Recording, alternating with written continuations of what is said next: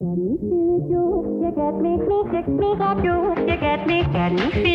I'm Corey Nathan, and this is Talking Politics and Religion Without Killing Each Other. Your home for edifying, provocative, and fun conversations among high-profile public figures and regular folks like me. We talk about faith and politics and all kinds of topics that really matter in our culture. So if you're tired of all the screamers out there taking all the oxygen out of the room and you want to join us in taking some of that space back, you'll love talking politics and religion without killing each other. Thanks for spending some time with us. Enjoy today's show. Welcome. We are talking politics and religion without killing each other. I am your host and so grateful to have a place to talk about faith and politics and big ideas in our culture with all kinds of really interesting, accomplished folks of goodwill in good faith.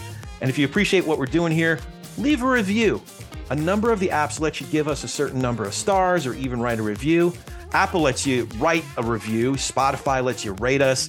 Some of them, like CastBox, you can leave comments. Either way, give us a good rating and review, whichever app you're on. It really does help us in the rankings and helps us get discovered by others. Actually, our guest today might be able to tell me exactly how that works, but no, I'm just kidding. I won't put that on our guest, but we'll be able to get, when you rank us, it helps us get discovered by others who'd love to be part of the kinds of conversations like the one we are having today with Kyle Williams. Kyle Williams is a senior data scientist at Decision Desk HQ. Decision Desk HQ collects, organizes, and reports election night results and provides election-related data to media outlets, political organizations, and really anyone interested in who votes and how they voted. Kyle specifically performs electoral analysis, polling, and manages data operations at DDHQ. And Kyle has an undergrad degree in physics and math and went on to get his PhD in physics as well. And that's a lot, man. So thanks for joining us. I really appreciate you coming to hang out with the plebes, I guess you could say. You don't give yourself enough credit. No, thank you so much for having me. Yeah, absolutely. So I am curious, when I was looking at a little bit about your background, what prompted you to go into math and physics as an undergrad and then continue your studies and get your PhD in physics? Sure. No. So when I was really young, when I was 11 or 12, I suppose, I was really into math, especially back then. And, it was something I felt I had some natural affinity for that I enjoyed. And I think, if I go back to when I was 11, 12, I wanted to be a math professor back then. And then as I became a teenager, I got more into science and started thinking to myself, how can I combine math and studying the natural sciences and the natural world together to use mathematical tools to figure out how the natural world behaves? And then I think, goodness, I'd have to ask my parents, but by the time I was 13 or 14, I think I was pretty dead set on the physics PhD path. And so spent my whole adolescence running down, trying to get a physics PhD and figure out how do I achieve that. And then, ultimately got double majored when I was an undergrad in math and physics at Guilford College, which is an amazing, very, very small institution in Greensboro in central North Carolina. Go Quakers. And then had to get that in there. Fight, inner light. Go Quakers kill. I kid you not. That's awesome. And then I went on to graduate school at the University of Illinois, where my research group was about the same size as the Guilford College physics department in totality. Oh, wow. And so then I spent about 7 years there studying computational physics and learning a lot about physics and how to combine that with computer science and different algorithmic techniques. And so that is sort of at a very high level what my occupational academic background looked like. And I would not fault you at all if you were to hear any of that and ask yourself, what on earth does that have to do with politics or elections? Well, I'll get to that, but I'm so curious. So 11, 12, 13, 14 is when you really started getting interested in carving out a lane for yourself, saying PhD is the way that you were going. Were you reading certain books? Did you kind of stumble upon a brief history of the universe kind of a thing, and that's how it piqued your interest at such a young age, or how did that all come about?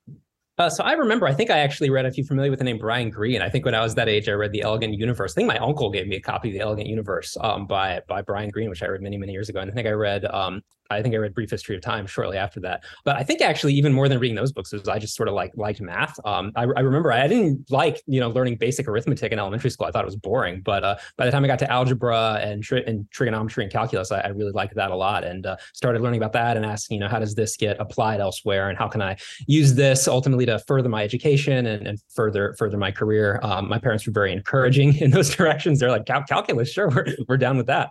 And so that's sort of how how I ended up going in that direction when I was a teenager. I wasn't good at athletics. Yeah. It seems like the creative mathematicians, the creative scientists end up gravitating, if you will, towards physics. But there have been a couple of books over the years that, Hawking's book, which we already mentioned, or there was one that really captured my attention. It was written in the mid-90s, I want to say, the God Particle, which the author, I think Lederman is the author. And he says later on, he wished he named that book The Goddamn Particle, because it was the particle that just evaded them. And then when they finally discovered it, and correct me if I'm wrong, but my understanding is when they finally discovered that, was it like the eighth quark or something like that? Yeah, the Higgs boson. So this is the Higgs boson. Is that right? Yeah, so I should quickly say they're probably like actual working physicists who are listening to this. If my doctoral advisor is listening to this, I offer my apologies. But and I haven't thought about any of this stuff in a long time now. But basically, there's this standard model of particle physics that sort of said, well, there should be leptons, which are particles like electrons, and there are particles called quarks. You've probably heard the word quark before. Essentially, those are like the smaller subatomic particles that compose things like protons and neutrons. And there was this beautiful mathematical structure called the Standard Model that sort of gave some sense of how all of these particles fit together to create bigger particles like protons and neutrons that compose our observable world. And one of the predictions of this model was that there should exist something called the Higgs boson as one of these smaller particles. And for a long time, theoretically, it looked like this particle had to exist if the rest of this theory was valid. And it was really frustrating to physicists, experimentalists at this time period, 10, 15 years ago, I want to say, they couldn't find this because we really have this theory we like and we can't find this particle. And then, eventually they built the Large Hadron Collider in Europe and did find it. I remember I'm going to butcher the timeline a little bit. So this was back all the way in my academic days. So summer of 2012, I want to say, when Obama was running for re-election, I was working at Cornell's particle accelerator that summer. And I remember being in the room that summer, and everybody was all excited when the announcement came down that they'd found it. I remember there was a guy who came in holding up like a newspaper. So yeah, that's but now correct me if I'm wrong in this, if I remember this incorrectly, but the process by which they actually discovered that particle empirically, they discovered that there were subparticles underneath that. So they had to basically start all over again. Is that, do I remember that right? Or was the eighth quark the end all be all, so to speak? So I should say, like, the Higgs boson is not a quark. That you can imagine that the world is composed of what we call like fundamental forces. So according to the Standard Model, there are these fundamental forces that everything else is related to one of those fundamental forces. So what do I mean by that? So I mean things like gravity is a fundamental force, and I mean things like the force that hold quarks together in protons are fundamental forces. It's called the strong nuclear force. There are other fundamental forces like the weak nuclear force that facilitates radioactivity. Electromagnetism is another fundamental force. And there are particles that facilitate these fundamental forces, for example. So photons are the particle that facilitate the electromagnetic fundamental force. And the Higgs boson is one of those particles that facilitates these forces. And the Standard Model said that these particles had to exist, essentially, if you believe the Standard Model. And that's why discovering empirically the Higgs boson was so important, that was a major experimental validation of the Standard Model. And I should say I'm terrified telling you about this because I have not thought about this in 5 years. But I could see where it was formative. It must have been formative in your thinking. So I'm picturing you watching election returns and applying some of this thinking. You can't gravity always wins, and you're just kind of applying certain principles. So that's one of the funny things, right? Is gravity is actually super duper weak. That it's way harder to tear apart two quarks inside a proton than it is to pick up a weight off the floor. And that's because gravity is actually a lot weaker than some of these other fundamental forces. So give me the Democratic or the electoral analogy for that. Now I'll really get you in trouble. No, I mean, so what this means electorally, Democrats going to have a real struggle in Idaho. Oh man, yeah. Such a good point. All right. So, okay. So that's actually a good segue. So at what point did you start getting involved in politics? When was your interest peaked there? Sure. So actually, when I was, getting a PhD in physics takes a long time. That I think median time to completion is 6 or 7 years. And I was really blessed that over the course of graduate school, I learned a lot. I didn't actually work with any part of the particle physics stuff we just talked about. I worked in computational physics, so learning about different and analyzing different numerical methods to try and solve essentially some of the underlying equations that drive material science. And so about 5, 6 years in, I was learning a lot. I was making good progress, but I think I'd also learned that probably academia wasn't my future necessarily, that I had decided to, I think I was starting to think about moving on into the private sector or to something else. And how some people get really into baseball or really into football, they learn all the players' names, all the player statistics, and that becomes like their big hobby. So my big hobby circa year 3, 4, or 5 of grad school was just looking up lots of old historic election results. And anytime I was procrastinating from the physics research I was supposed to be doing, I'd be going through old election results, old electoral returns, looking at old election maps. How far back did you go? Did you go like historically or? Oh, so if you go back far enough, it's tough to find stuff. But, if you want to find like House results from Idaho, I guess Idaho wasn't a state yet, but like South Carolina in the 1820s, it's actually sometimes even hard to find that stuff. But going back to the 70s, 80s, 90s, that sort of time period is what I looked at. A lot, and just got really interested in that and became sort of an obsessive hobbyist, I guess you might say. I wonder if algorithmic models would apply to Tammany Hall elections. How do you account for the different unknown factors in that one?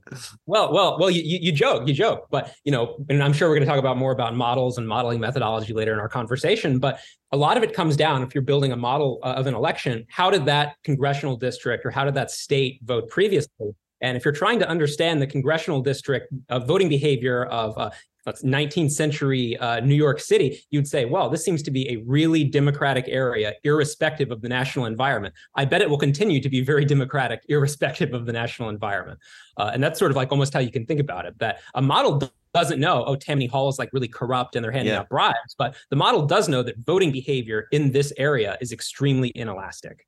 Okay, so you bring up a really interesting point, and it's been just it's stuck in my craw. I don't know if that's the right expression, but you know what I mean. Since we've been talking about the midterms, most pundits will start with this historical data point that the first midterm of a new president usually goes against, very much against the party in favor. But that's just taking an isolated historic data point and ignoring a lot of the other factors. To what degree should we weigh historic precedent, especially historic precedent that isn't uniform? In other words, there have indeed been exceptions in a first-term president's first midterm. So to what degree should we accept that as one of, if not the most dominant factor to consider in this upcoming election? So you bring up something that I think is really useful in terms of thinking about American electoral dynamics on this 2-year to 4-year cycle that we are sort of chained to. And you reference what I almost jokingly, although not quite jokingly, tell people is one of the seemingly the iron laws of modern American elections, which is that the president's party gets hammered in their midterm elections. That, if you go back and look, 2018, Donald Trump was president, Republicans were hammered. 2014, Barack Obama was president, Democrats got hammered. 2010, Barack Obama was president, Democrats got hammered. 2006, George W. Bush was president, Republicans got hammered. There are only a handful of exceptions to this rule since World War II. If you want to think about sort of modern American electoral landscape starts roughly at World War II, that's debatable, but let's just say that for argument, there are only a handful of exceptions to that. One of them is 2002. Republicans didn't get destroyed in 2002 in the immediate aftermath of 9/11, but really, aside from that, there are not a lot of examples that it seems to be very much the case. Political scientists use this word thermostatic public opinion, that a president comes into office and then voters begin to sort of attribute whatever problems they perceive either economically or socially onto whichever party is in control in the White House. And it becomes very, very challenging for the president's party to make the argument to voters to expand their congressional majorities or expand their legislative strength. That if you go back to 1994, Bill Clinton was president. Democrats were crushed. 1996, Democrats were not crushed quite as bad in the wake of some of the impeachment stuff, but they didn't do very well either. We think today of Ronald Reagan as a very successful president. In his midterm elections in 1982 and 1986, Republicans did not do very well there either. Again, I think this has to do fundamentally, and this is something political scientists actually invest a lot of energy into thinking about. Why does it seem to be so consistently the case that the president's party cannot do well, seemingly, when their president controls the White House? And I think it has to do a lot with voters attributing whatever problems they are unhappy with at that given time, projecting that onto the president, and by corollary to that, their party more broadly. That's interesting. So there is qualitative thinking behind that position. I mean, the numbers don't lie. To your point, 2002 was the exception that I can think of in recent history when that didn't happen. But there's actually sociological thinking going on there as to attribute why that is, as opposed to just looking at that one data point and as a knee-jerk reaction saying, "Oh, well, it's gonna that historical pattern is going to repeat." So, getting back to your own background, did you originally plan to get into politics, or is that something opportunities arose organically while you were, because I saw you were writing essays and stuff while you're still working on your PhD? Yeah. So actually, this is where Decision Desk HQ comes into, sort of enters my own life story a little bit. That I had started, I was sort of, like I said, an obsessive hobbyist a little bit by this point. And I was starting to think, how can I become involved in a more clear way? Is there any way I can, turn this into a side hustle a little bit? And at that point in time, a fellow named Brandon Finnegan, who's the founder of Decision Desk HQ, back in 2018, when Decision Desk HQ was quite a bit younger as an organization, he needed ground reporters to go to rural places, to go to county courthouses, to go literally pick up vote returns, to type them into a spreadsheet, essentially. And that was how they got the results quickly from really rural places. And he would post on Twitter, hey, looking for ground reporters back then. And I responded to his message on Twitter and said, hey, I live in Southern Illinois. You got anything? And he's like, you want to drive to Clay County, Illinois, 3 hours south of Champaign? And I was like, absolutely. That sounds like it would be so much fun. So the first election I remember observing was the Connor Lamb special election in early 2018, was shortly after I'd gotten on board at DDHQ. And then the first thing I actually contributed in any meaningful way was I drove to Clay County, Illinois for the 2018 Illinois primary, and wrote down results from Clay County for J.B. Pritzker's first primary into a spreadsheet. And then, after that, Brandon and some of the DDHQ folks figured out that or learned that I had some technical skills. And so I moved on to some other things from there and became more deeply involved and did a lot of stuff in the 2018 general election. But then it sort of blossomed from there. And, I was very blessed and privileged to meet another number of other people who were involved at DDHQ at that time. And, I graduated from graduate school, I guess, about 2 years after that, right in the middle of COVID, and sort of blossomed into what became an unexpected career path. I had never expected to end up in politics in as much a way that I have. It sort of has been very fortunate, serendipitous happenstance. Yeah. So I did a little bit of this in the intro, but if you could, and I want to frame it this way. We're all we just turned the calendar. It's November. We're all looking forward to November, when we're gonna see our Aunt Rhoda and our cousin Sheila, and they don't know anything about these numbers things and these polls and these models. What, you got walkway models? What are we talking about? So tell us, for Aunt Rhoda and cousin Sheila, what does Decision Desk HQ do, more broadly speaking, as well as what do you do for the firm? Sure. So there are a few different things we provide. The first thing DDHQ became famous for providing were just really fast election results. That if you look at some of the other places you get election results from, Brandon Finnegan, who I mentioned was the founder of DDHQ, he looked at some of those other places one gets election results. He was like, this is slow. We can be faster. And so the initial thing DDHQ did was just providing election results faster than other media sources. And that's still sort of the core thing we do, is provide really fast election results. And that's something we are right now in the process of preparing for, is providing the fastest election results we can for next week's midterm. And then over time, as we grew, DHQ. We did things like forecast. 2018 was our first forecast for the 2018 midterms during Trump's presidency, and we did a forecast again in 2020, and we have one this year again in 2022. So a combination of election results, providing election results, providing a model to forecast what's likely to happen in House races and Senate races, and providing sort of a holistic picture of what's likely to happen in an upcoming election. And then, okay, here's the actual data of what did happen as quickly and accurately as possible. So how do you get those election results? And how is it that there aren't other firms that see the value in getting accurate information quickly? So I want to be careful that Sure. I don't want to attack other No, media. no. I'm sorry. I didn't mean to put it that way, but you know what I mean? Like, how does DDHQ get the empirical information as quickly as it does? So the answer to that is there are 50 states, and so there are 50 different ways to get the information. That we live in the United States, where individual states are responsible for organizing their own election systems, and so the answer to that, so there are 50 separate answers to that question. 51, if you want to count DC, where we provide election results as well. And so there are some states that have systems that provide data feeds that we can look at and we can draw data in from quickly. There are other states that don't provide data in as readily an ingestible data feed type format.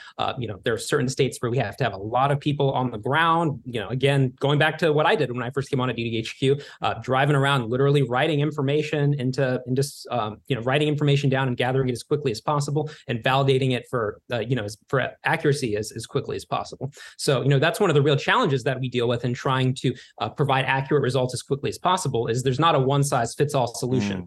There are 50 solutions, and really there are more than 50 solutions, because within a lot of states, there are individual counties that we have to think about individually.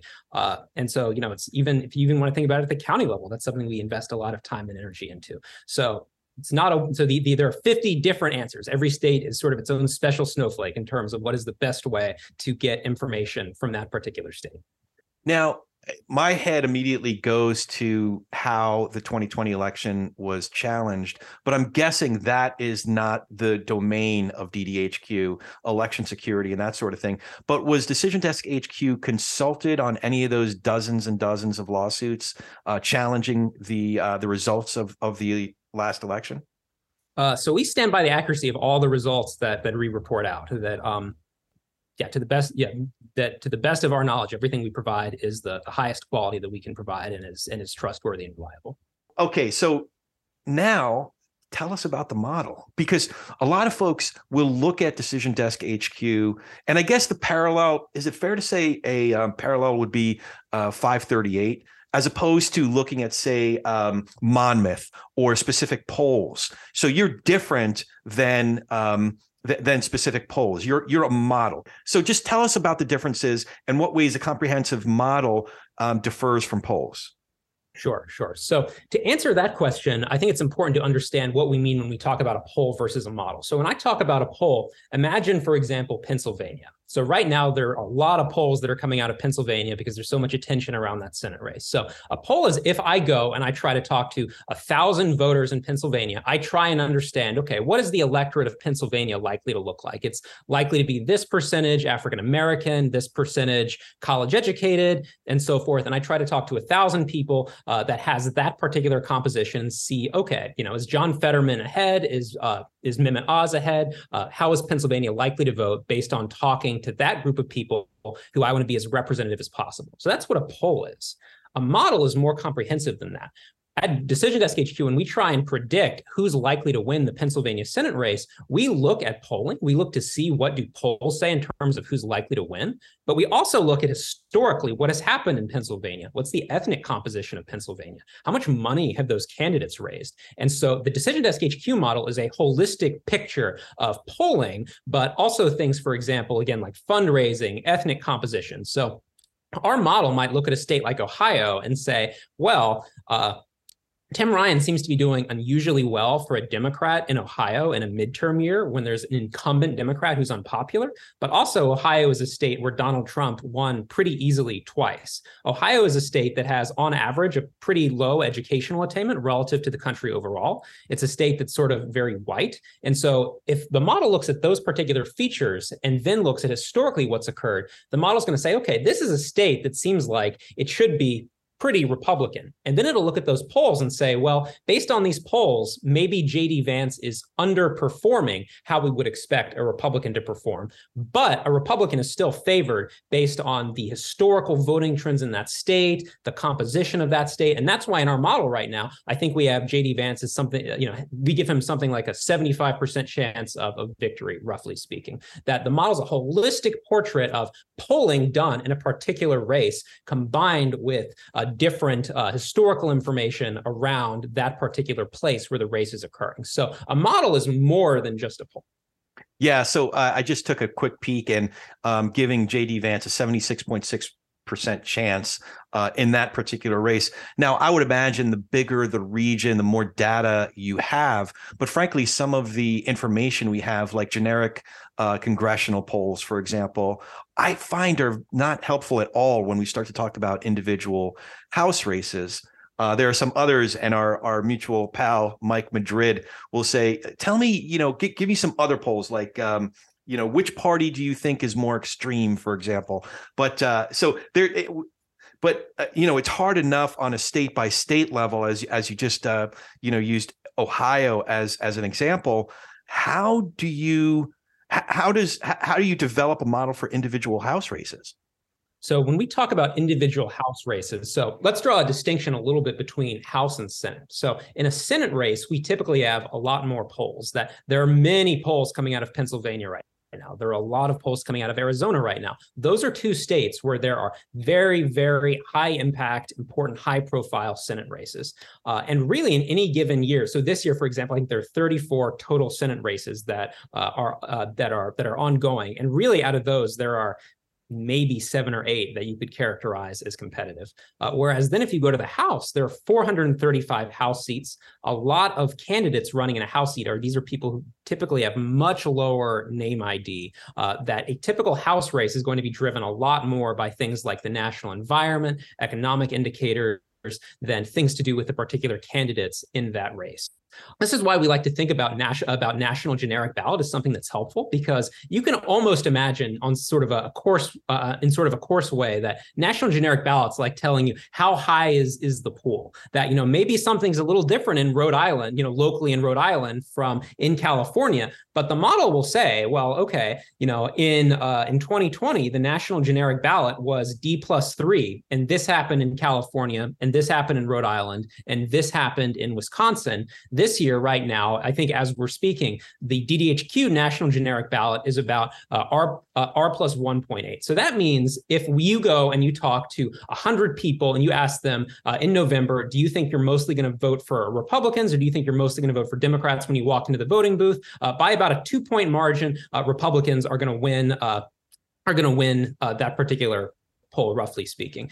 Now, of course, that's going to be different in different places. That California is different from Wisconsin, but it's giving you a broad sense of what the national landscape looks like. Is the national environment more favorable to Republicans, or is the national environment more favorable to Democrats? In 2020, and then especially in 2018, we could look at the national generic ballot and see, okay, these are environments that are at least somewhat, or in 2018's case, very favorable to Democrats. Whereas this year, we can look and see, okay, we have a national environment that is not particularly favorable to Democrats. And that's something the model can pick up on and say, well, this is a particular House seat that would not have been competitive in a year like 2018, but like the level of the pool is different. There is more Republican energy in the pool than there is Democratic energy in the pool, as it were. So even though this district may not have been competitive in 2018 or 2016, 2022 is a year where this kind of district would be competitive, that it's setting the thermostat for what the national environment looks like. So you bring up a really interesting point. So I just sort of flippantly referred to, I don't like the generic congressional polls, generic, preference polls for Congress. And then you said that it could be a helpful metric. So I can imagine conversations between really informed data scientists saying, no, this is a good metric and we should use it. No, it's not a good metric and we shouldn't use it. And then starting to get into a weighting, WEIGHT conversation. How do those conversations go about? How do you ultimately make a decision about which factors to use and to what degree they're influencing the model? Sure. So a lot of this comes down to looking at how things interact historically. So again, we have all this historical information that is the basis for the forecast that we're doing. So we go and we look at 2018, 2016, and we can say, okay, in 2016, California 25, the generic ballot was this, unemployment was this, the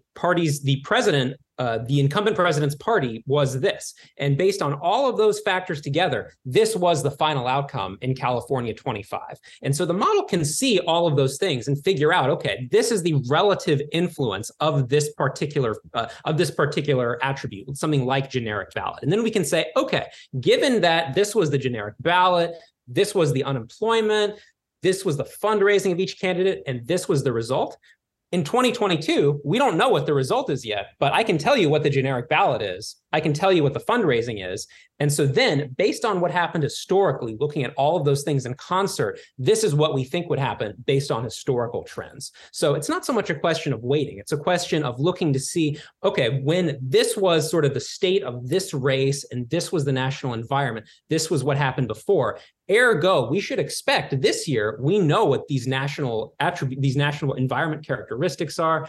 We know how much money John Fetterman has. We know how much money Herschel Walker has. Ergo, we think this is our best look at how these candidates stand relative to one another. So okay, I have a couple questions and I can't decide which one I want to ask first. No, by all means.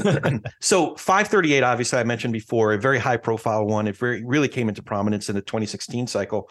Are you able to see how other models are constructed? And then if you are, what are some of the differences, not just 538, I don't want to focus too much on that, but like what are some of the differences between DDHQs and other prominent models out there?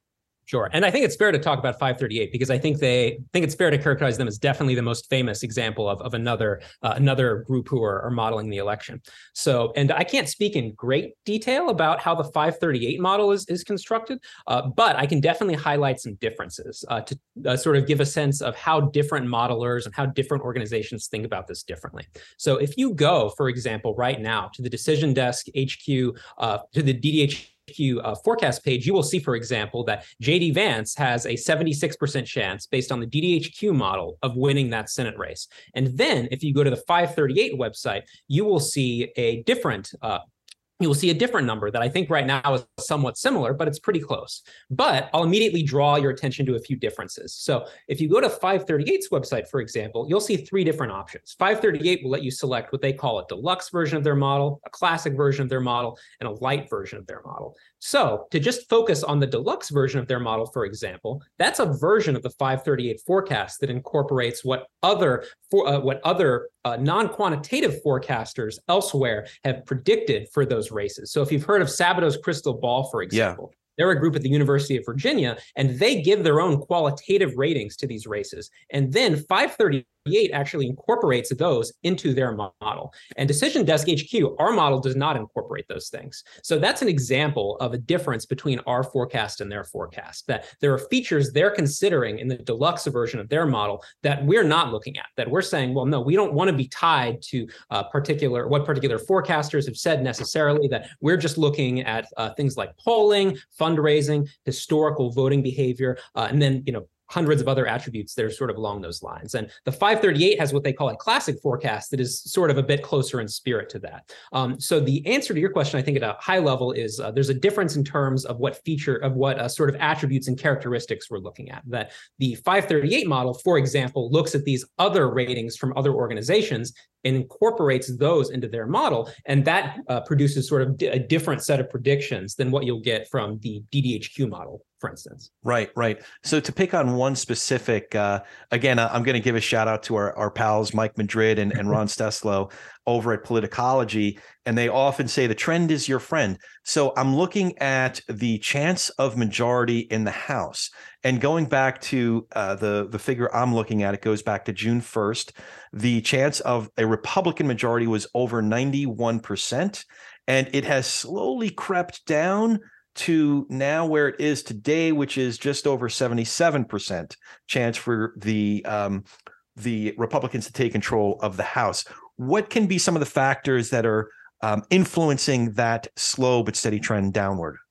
So to circle back to earlier in our conversation, things like the generic ballot, for example, that the generic ballot right now is about our Republicans leading by about 1.8 points, which is a pretty significant lead for Republicans on the generic ballot. That puts them, as you see in our forecast, in a pretty solid position to flip back the House of Representatives. But over the course of the summer, I think you saw Republicans' national position deteriorate somewhat, that there was a lot of discussion, for example, around backlash to the Dobbs decision. So I think what you can see, for instance, is if you go back to way earlier in the summer, like you did, and you just told me at the beginning of the year, Kyle, Democrats have an ultra narrow House majority.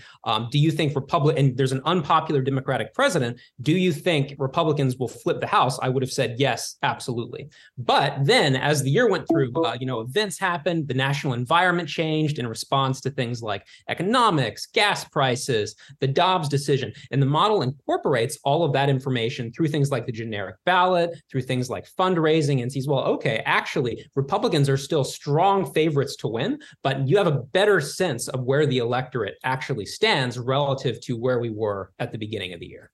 Okay.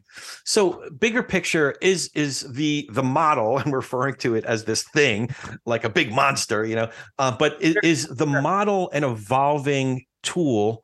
And if so, how do you address different aspects of it in order to make it a more accurate tool for projection? Is that the right vocabulary? Sure. Yeah. So you could imagine, and I actually like that language of, the model is this big living monster, because the model is absolutely a living, breathing organism until at least November 9th. We update the model every day in response to whatever new information we get. And again, when I say new information, we get new polls, especially being this close to the election, constantly, and we incorporate those into the model. But every time there's a new poll that shows Fetterman up by 1 in Pennsylvania, that goes in. Every time there's a new poll that shows Christy Smith is leading by more in California, 27, then you're talking my language now. Yeah. I'm California 27. Yeah. That goes in the model. When we hit October FEC reports, that goes in the model. And the model takes that information in and says, well, actually, I thought this candidate had no chance, but their fundraising is better than is pretty good. So actually now their likelihood of winning is greater. So the model's constantly taking in all this new information around national environment and candidate polls and fundraising and economic data. And as it takes in this new information, it updates what's likely to happen. So again, to take an example from our model, if you look at Pennsylvania, the Pennsylvania Senate race over the course of the summer, we thought John Fetterman was a really, really strong favorite to win Pennsylvania's Senate race over the course of earlier in the year. That I think if you go, for example, to September, we had John Fetterman at something like a 70% chance of winning. And as we've gone out from the summer and further into the fall, Dr. Oz has done significantly better. And a lot of that has to do with how Dr. Oz's polling has improved over time. That a lot of the polling we were getting in Pennsylvania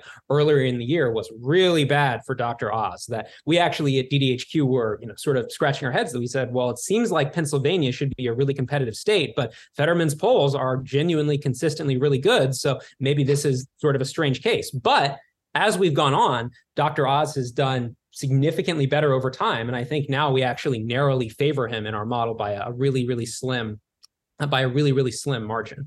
It looks like Fetterman is at 53% in the model this morning. I was surprised to see that he's actually leaning in that direction. Now, is the governor's race, which is a wider margin in favor of the Democrat, does that influence the down ticket, the down ballot Senate race?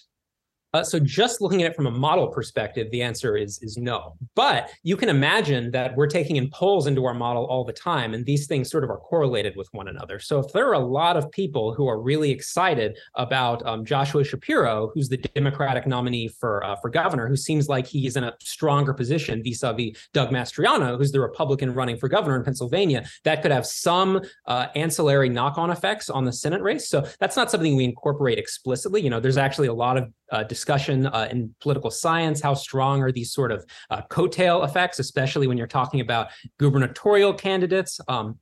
So that's not something we think about specifically. And, you know, I think that's the right decision, that people think about Senate races and gubernatorial races differently. That actually, to give some aside about that for a second, if that's of any interest at all, the typical voter is a lot more elastic in terms of how they think about state level races than federal level races. This is something that's well established, that right now, one of my favorite fun facts to point out to people is there are Republican governors of Vermont, Massachusetts, and Maryland, and there are Democratic governors of Kentucky and Louisiana. So when you and look West at Virginia, right? No. I'm sorry, not West Virginia. There's a West Virginia senator, but yeah, Kentucky has a Democratic governor. Joe Manchin is a Democratic senator from West Virginia. But that's sort of like, there are a number of examples of people really voting against the partisan gravity of their state at a state level election like governor. And there are many fewer examples of that for a federal level office like Senate, that you can imagine, for example, and it looks like this is true in Pennsylvania, there are a fair number of people who are like, well, I'm not sure how I feel about Dr. Oz, but I don't want Democrats to control the Senate. But for a gubernatorial race, I don't want to do Doug Mastriano. So I think when you have to be really careful about these sorts of coattail effects, because, you know, how people think about something like a state level race versus a federal level race is really challenging. Okay, so just to drive home a point, and we've kind of been talking about this already, but we're going to Thanksgiving, and we're talking about DDHQ's information and the model with cousin Sheila. What is a good way for engaged, interested folks to look at the information DDHQ provides? What is not a good way to think of it? So, for example, you know, so you guys said so is going to win. Your polls suck. You know, so that's probably not a good way to look at DDHQ. Yeah, so actually, I think that tees off of like a really useful thing we always like to point out to people about how to read our forecast. And I'll key into one specific example. So right now, we think Raphael Warnock, who's the incumbent Democratic senator running in Georgia, who's in the fight of his life, our model gives him a 55% chance of winning. And there is a strong temptation to look at that in round numbers above 50 up to 1 and round numbers below 50 down to 0. And like, you cannot do that. That if we tell you that Raphael Warnock has a 55% chance of winning, like, that's almost the same as a coin flip. That means if we ran the election 100 times, we think Raphael Warnock would win 55 times and Herschel Walker would win about 44 times. So you have to think about these things from a probabilistic perspective. Maybe an even better example is Ohio Senate. So I think we probably all expect J.D. Vance to ultimately emerge victorious in his Senate race in Ohio. But right now, he only has a 75% chance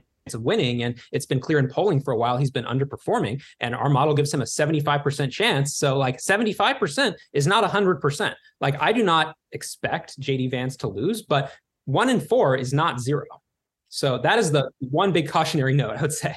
I had a conversation with a good buddy of mine pre-2016 that was giving, so 538 was giving Donald Trump about a between 29 and 31% chance of winning. And I'm saying, they're not saying Hillary's going to win. They're saying that Donald Trump has about as good of a chance of winning as Derek Jeter does of getting a hit. You know, when he comes up to these lifetime averages about 300, you know, so that's a pretty good chance, you know. So it's always interesting to have these conversations about how to understand and how to process the model. 55% chance does not mean 100% chance that he's going to win. So we have to understand that. And even now, if you talk to, you know, Nate Silver, he will bring this up all the time, that I think, you know, again, this is the number I think I have memorized, that on the eve of the election in 2016, they gave Hillary, like you said, I believe about a 30% chance or about a 70% chance of winning, and Trump about a 30% chance of winning. And that is maybe the best historical example I can give you of how, like, you can't round 30% to 0. Yeah. Okay, so let's take individual races. You already alluded to California 27. I've had conversations with friends of mine who are really interested, engaged observers observers. So California 27, most recent poll for this district gave Christy Smith, the Democrat, a 6-point advantage. The same poll, I think it was Melman, did a poll back in August. It was 2 points. So she moved from 2 points to 6 points in the most recent poll. We see the financial contributions. So I took these notes down about a week ago, so I might be off with the financial contributions. But at the time that I was looking at, financial contributions and disbursements were fairly similar. Mike Garcia did have more cash on hand. But we also know that the district, as it's now drawn, is a Biden plus 13 district. That's how it voted in 2020. But Decision Desk is still giving Garcia, at that time I was looking at it, I think it was a 59% chance of winning the race. I think we give Garcia about a 58% chance now. 58. Okay. Now, it should be noted that it was up in the high 70s as recently as a few weeks ago. So what are some of the other pieces of the equation that would lead to that conclusion?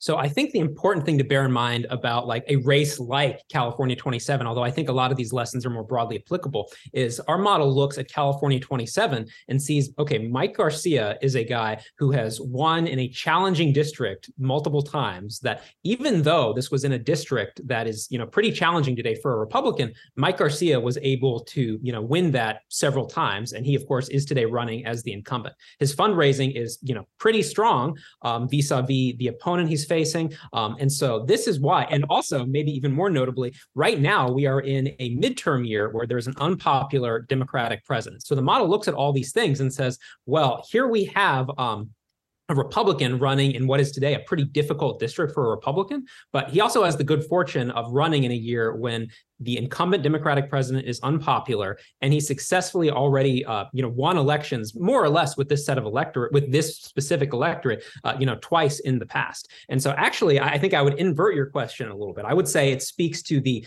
partisan, sort of quite democratic nature of the district today. That even though he is a multi-term sort of proven vote getter, he still has a chance of losing. Like that is itself what speaks to how sort of democratic this district is today. That if this district did not come from as baseline that high a level of Democratic partisanship, Mike Garcia would be cruising to re-election. So the very fact he is not cruising to re-election is sort of the indication that this district is, today quite Democratic normally most of the time. Right. Yeah, that makes sense. That's a good way to reframe the question. I look at his margin of victory. It was less than 1/10% in 2020. And that's when Simi Valley, a much more strongly Republican area, was drawn in this district. So it's when I look at those models, but also it's an individual district. So it's really hard to get data that's specific to this district. I understand that. But individual House districts sort of forecasting, for some of the reasons we talked about earlier, is challenging because individual House, as someone who's had to do like individual House level poll, at different points in his career, individual House level polls are challenging to do. It's hard to get it's really hard to sample a House district correctly. So we don't get that many House level polls. That the model really at the House is sort of determined a lot by historical voting patterns in particular districts, how much money the candidates raised, what does the national environment look like. Occasionally we do get, as you indicated earlier, congressional district level polls, in particular competitive races, but a lot of the time that's harder to come by when you're looking at the House. So going back to the Senate and trends, I was really surprised to see when I checked this morning that the DDHQ's model is giving the Republicans just under a 51% chance of taking the Senate. So that's the first time that I've seen any sort of forecast indicating that the Senate is going in that direction. But bigger picture, I'd love to take again trends.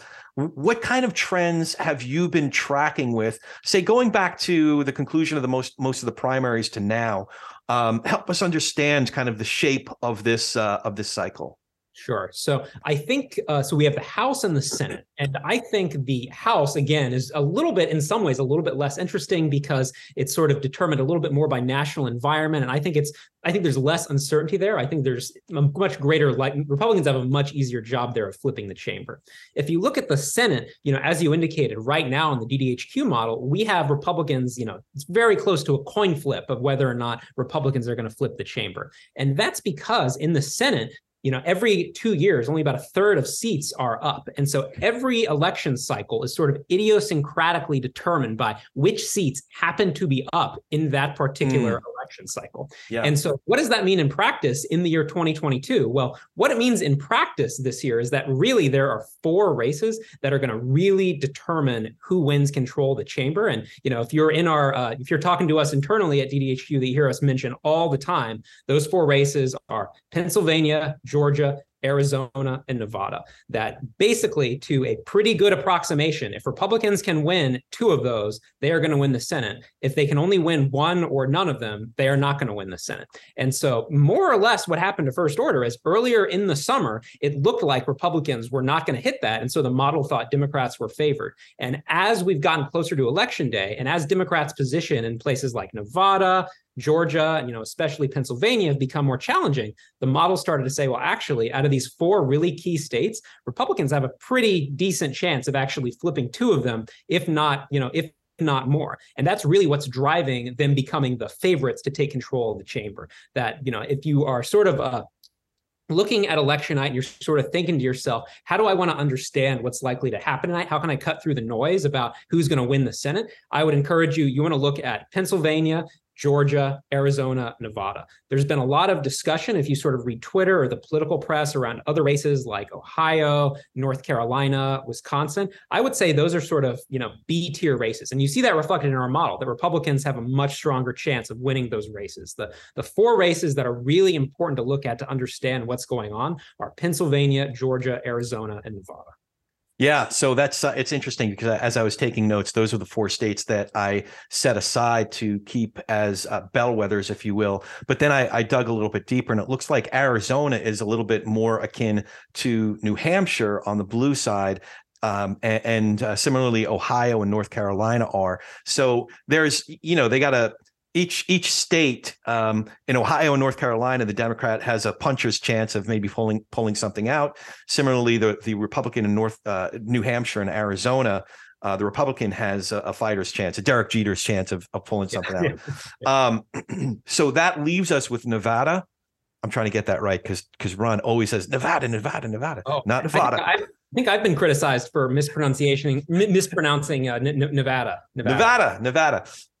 Nevada, Pennsylvania, and Georgia. And I'm surprised that we're talking about Pennsylvania. I know we've been talking about it already. You've already given us some underlying info about Dr. Oz and the nature of that race, but I'm surprised that we're talking about Pennsylvania at this point, especially given the way the governor's race is shaping up in that race. So Nevada, Pennsylvania, and Georgia are to me and far be it from me to say, okay, so this is my interpretation, and but I was actually taking it from the information that I was gathering on the site. So interesting stuff.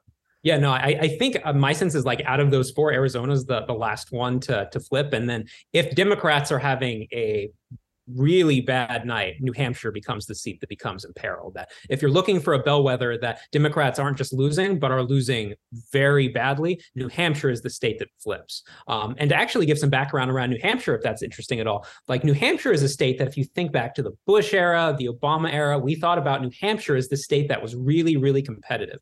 But once we hit 2016 and we sort of enter Trump era American politics, you hear all this discussion around educational polarization, that prior to Donald Trump, having a college degree or not having a college degree was not a particularly strong indicator of your voting behavior. But post 2016, it is a really strong indicator of who you're going to vote for. That if you are a Caucasian person with a college degree, you are much more likely to be a Democrat vis-a-vis a Caucasian person who does not have a college degree. And so what does that mean for New Hampshire? Well, it turns out that New Hampshire is one of the most highly educated states in the US and is quite white in terms of ethnic composition. And so what this has meant is that New Hampshire sort of has faded from being a frontline battleground state like it was sort of back in the Bush-Obama era at the beginning of the 2000s. And now being something like a state that Republicans really can only win if they're having a really, really good night. So I would say, again, to echo what you said, the 4 top tiers are, in my mind, Georgia, Nevada, Pennsylvania, then Arizona after that. And then New Hampshire is something you can look at as like an indicator if Democrats are getting crushed nationally. Yeah. Now, in hearing other experts, practitioners analyze what went well and what went wrong in not just models like this one, projections, but also in polls, one of the first things they refer to is participation from groups of people that they weren't expecting. So in this election, do you think there is a group of potential participants that maybe aren't being considered as likely voters that if they do end up participating in this cycle will really change the dynamics of the race? Yeah. So to then reframe that in terms of like some political scientist-y type language, like you hear political scientists sort of talk about this from the perspective of social trust, that if you look at states in the upper Midwest, what people sometimes call like the Rust Belt kind of states, so think about Ohio, Wisconsin, Michigan, these sorts of states, those states, oftentimes a lot of these voters with lower educational attainments who have in the Trump era become much more strongly connected to the Republican Party and to Donald Trump in particular, it's oftentimes hard even to, get them to answer polls, for example. And so this is why if you look at a year like 2016, 2020, when polls, especially in those sorts of states, underestimated Republican strength, a lot of it you can imagine that, there are real challenges around sampling groups of people who have low levels of social trust, maybe don't want to talk to a pollster, aren't even don't necessarily even live in a situation where a pollster can contact them. There are real challenges around that. And it's crucial if you're trying to do an accurate poll to make your sample actually reflect the voting population.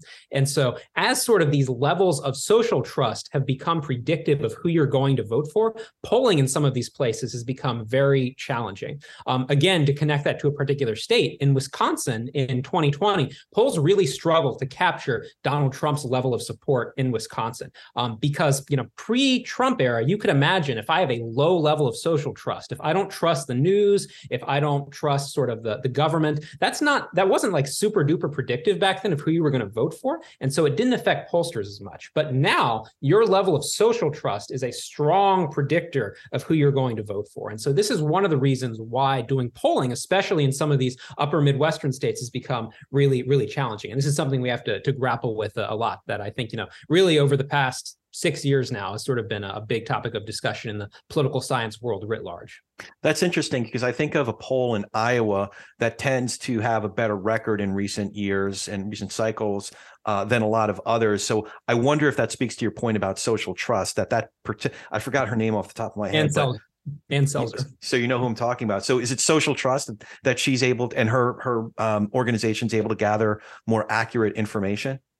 So, I mean, without speaking toward like any one particular pollster, I mean, I think even if you look at like Iowa, for example, in 2020, a race we thought about a lot was the Iowa Senate race in 2020. That now incumbent Senator Joni Ernst was up for re-election in 2020, and it looked like she was in sort of for the real fight of her life. That going into election night 2020, we all really thought Joni Ernst might lose because there was a lot of polling that suggested that her Democratic challenger Teresa Greenfield might beat her. That polling there was super competitive, and we got to election night.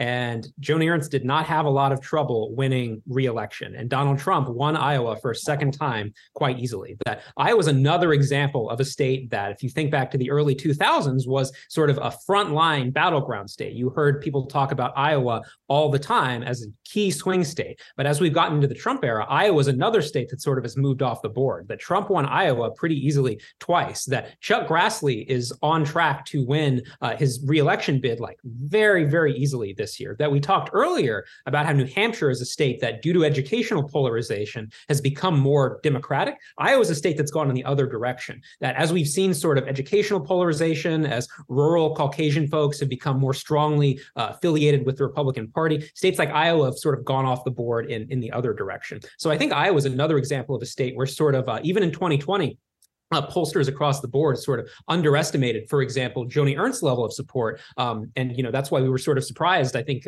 in the election world when Joni Ernst won re-election by, pretty easily. So a few more questions. So we talked about some Senate races that will be bellwethers. Are there certain House races that you'll be looking at that will indicate either, okay, the Democrats are going to have a surprisingly good night, or no, this is going to be the red wave that a lot of folks have been predicting? So then I think one district in particular that I've given a lot of thought to is North Carolina 13. So, of course, we just went through redistricting. And North Carolina 13 is a suburban seat that is just south of Raleigh, essentially. This is the congressional district my parents live in. This is basically, like, again, thinking about suburban North Carolina, south of Raleigh. And there we have two, because this is a new district, there are two people who are not in Congress right now. Neither of them are incumbents. Bo Hines is the Republican, Wiley Nickel is the Democrat. Right now, we give Bo Hines about an 80% chance of winning. And this is the kind of district that if Democrats are going to hold on to the House overall, places like North Carolina 13 are the kind of places they would need to hold on to. And, you know, down the line in 2024, 2026, whenever Democrats ultimately flip the House back, this is the kind of district they're going to need to get back in their corner if they want to get a House majority based on their modern coalition of sort of highly educated Caucasians combined with sort of people who live in urban areas. So North Carolina 13 is a House bellwether that I'd highlight. If Republicans are winning North Carolina 13, not just by a little bit, but by a lot, that's probably indicating that the national red wave is rising pretty high. Some other races that are maybe a little more idiosyncratic, but that I enjoy talking about are Rhode Island's 2nd congressional district.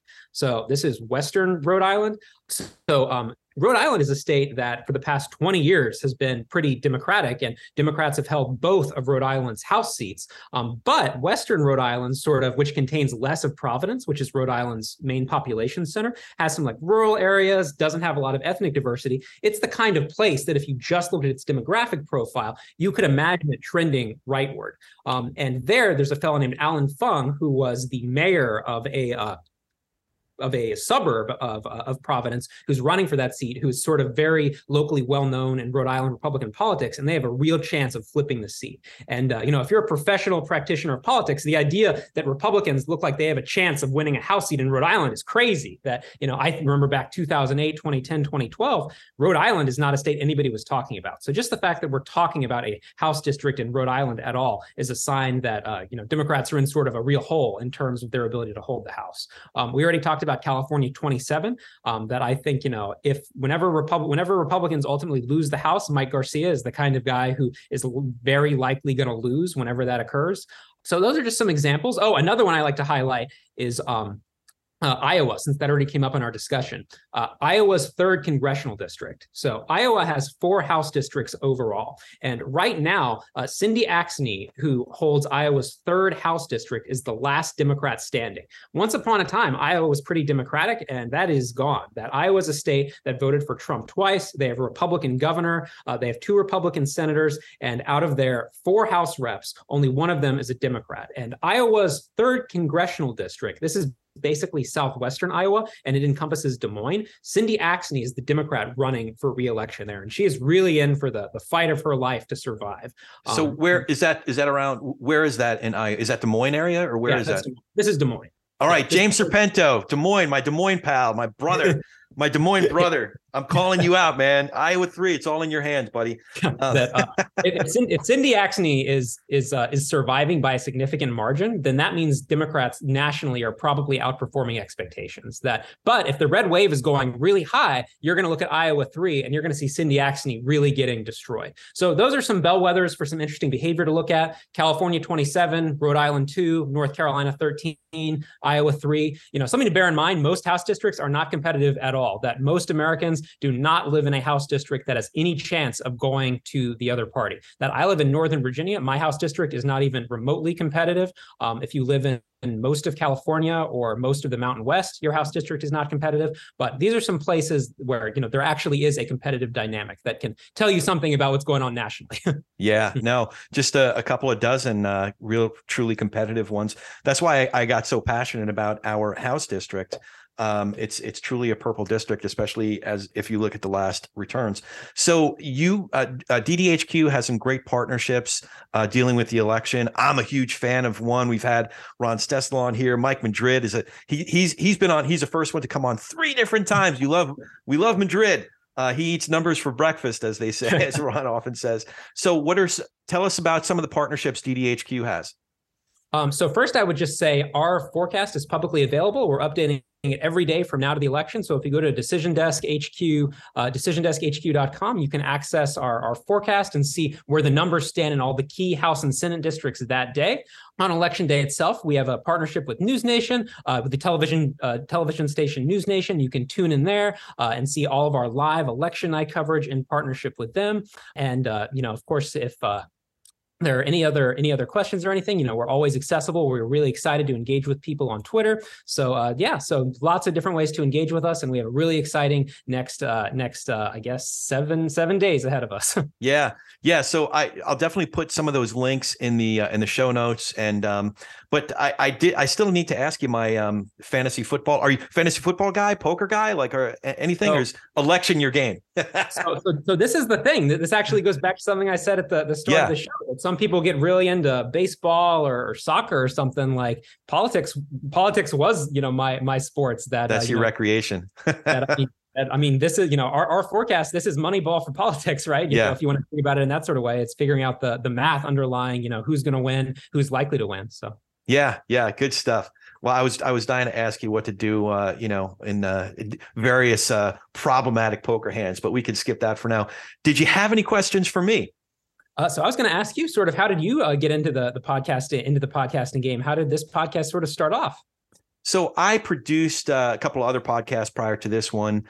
I fell in love with the medium. I've produced theater and some independent film over the years.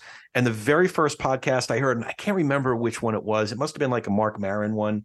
He's a great interviewer. And I just fell in love with the medium right away. So I literally, on the very first podcast I ever listened to, I started imagining how the medium could be used. And the kinds of conversations I found myself in, especially over the last 20 years, have always revolved around religion and politics, the two areas that you're just not supposed to talk about. And especially from early to mid 2000s, I realized that there are very few specific issues that I am just absolutely passionate about as much as the way we talk to each other about politics and religion. I saw that the way that people of different parties, Sarah Palin is a good example, as far back as 2008, she could not refer to folks from the other side as the loyal opposition. And I thought it would be important to create space for folks from different points of view, from different backgrounds, from different professions and practices, to be able to have these types of conversations where we're talking as neighbors, where we're not demonizing each other, mischaracterizing each other. We're speaking about important topics in a nuanced, neighborly, winsome way. So that's how I got into it. I started just a little more than 2 years ago, and really have kind of jumped back and forth. And some of our conversations include both politics and religion, but for the most part, we'll talk more politics and more religion. I forgot how you worded the question, but does that answer what you were asking? Oh yeah, for sure. I guess actually, so you've had a number of conversations with people sort of from across the political spectrum. What do you wish people understood about politics and the electoral process better?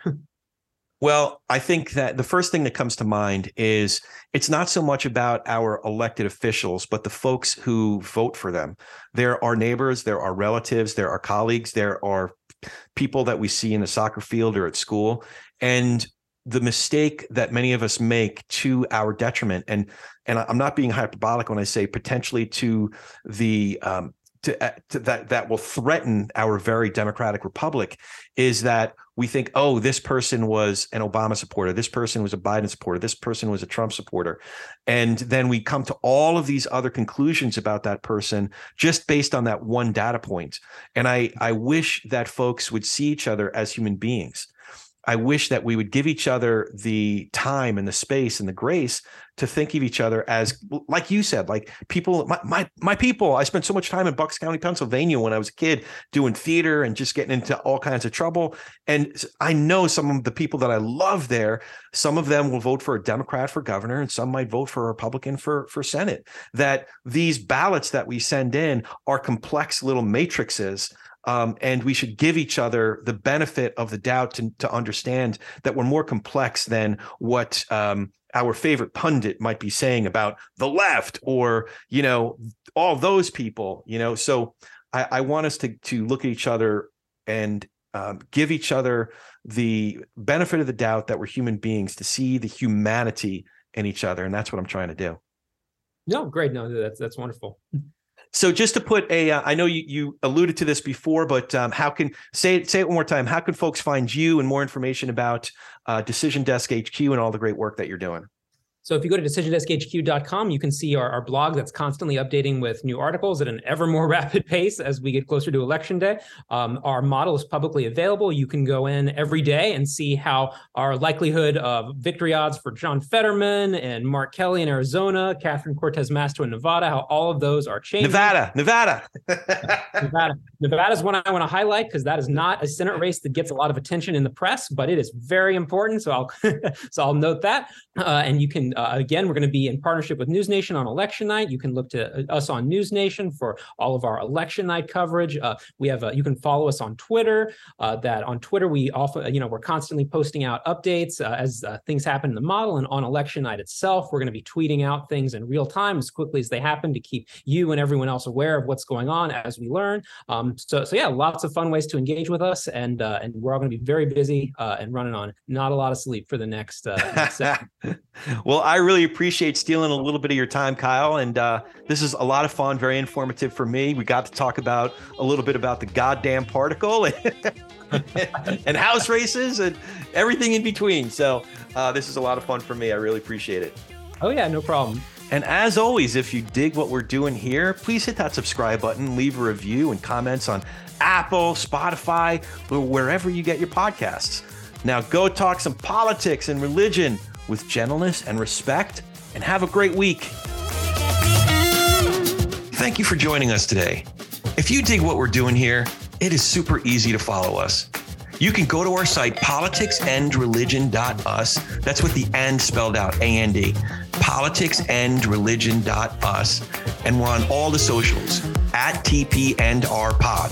TP and R Pod for Talking Politics and Religion Pod. And here's a big way you can support us: by becoming one of our patrons.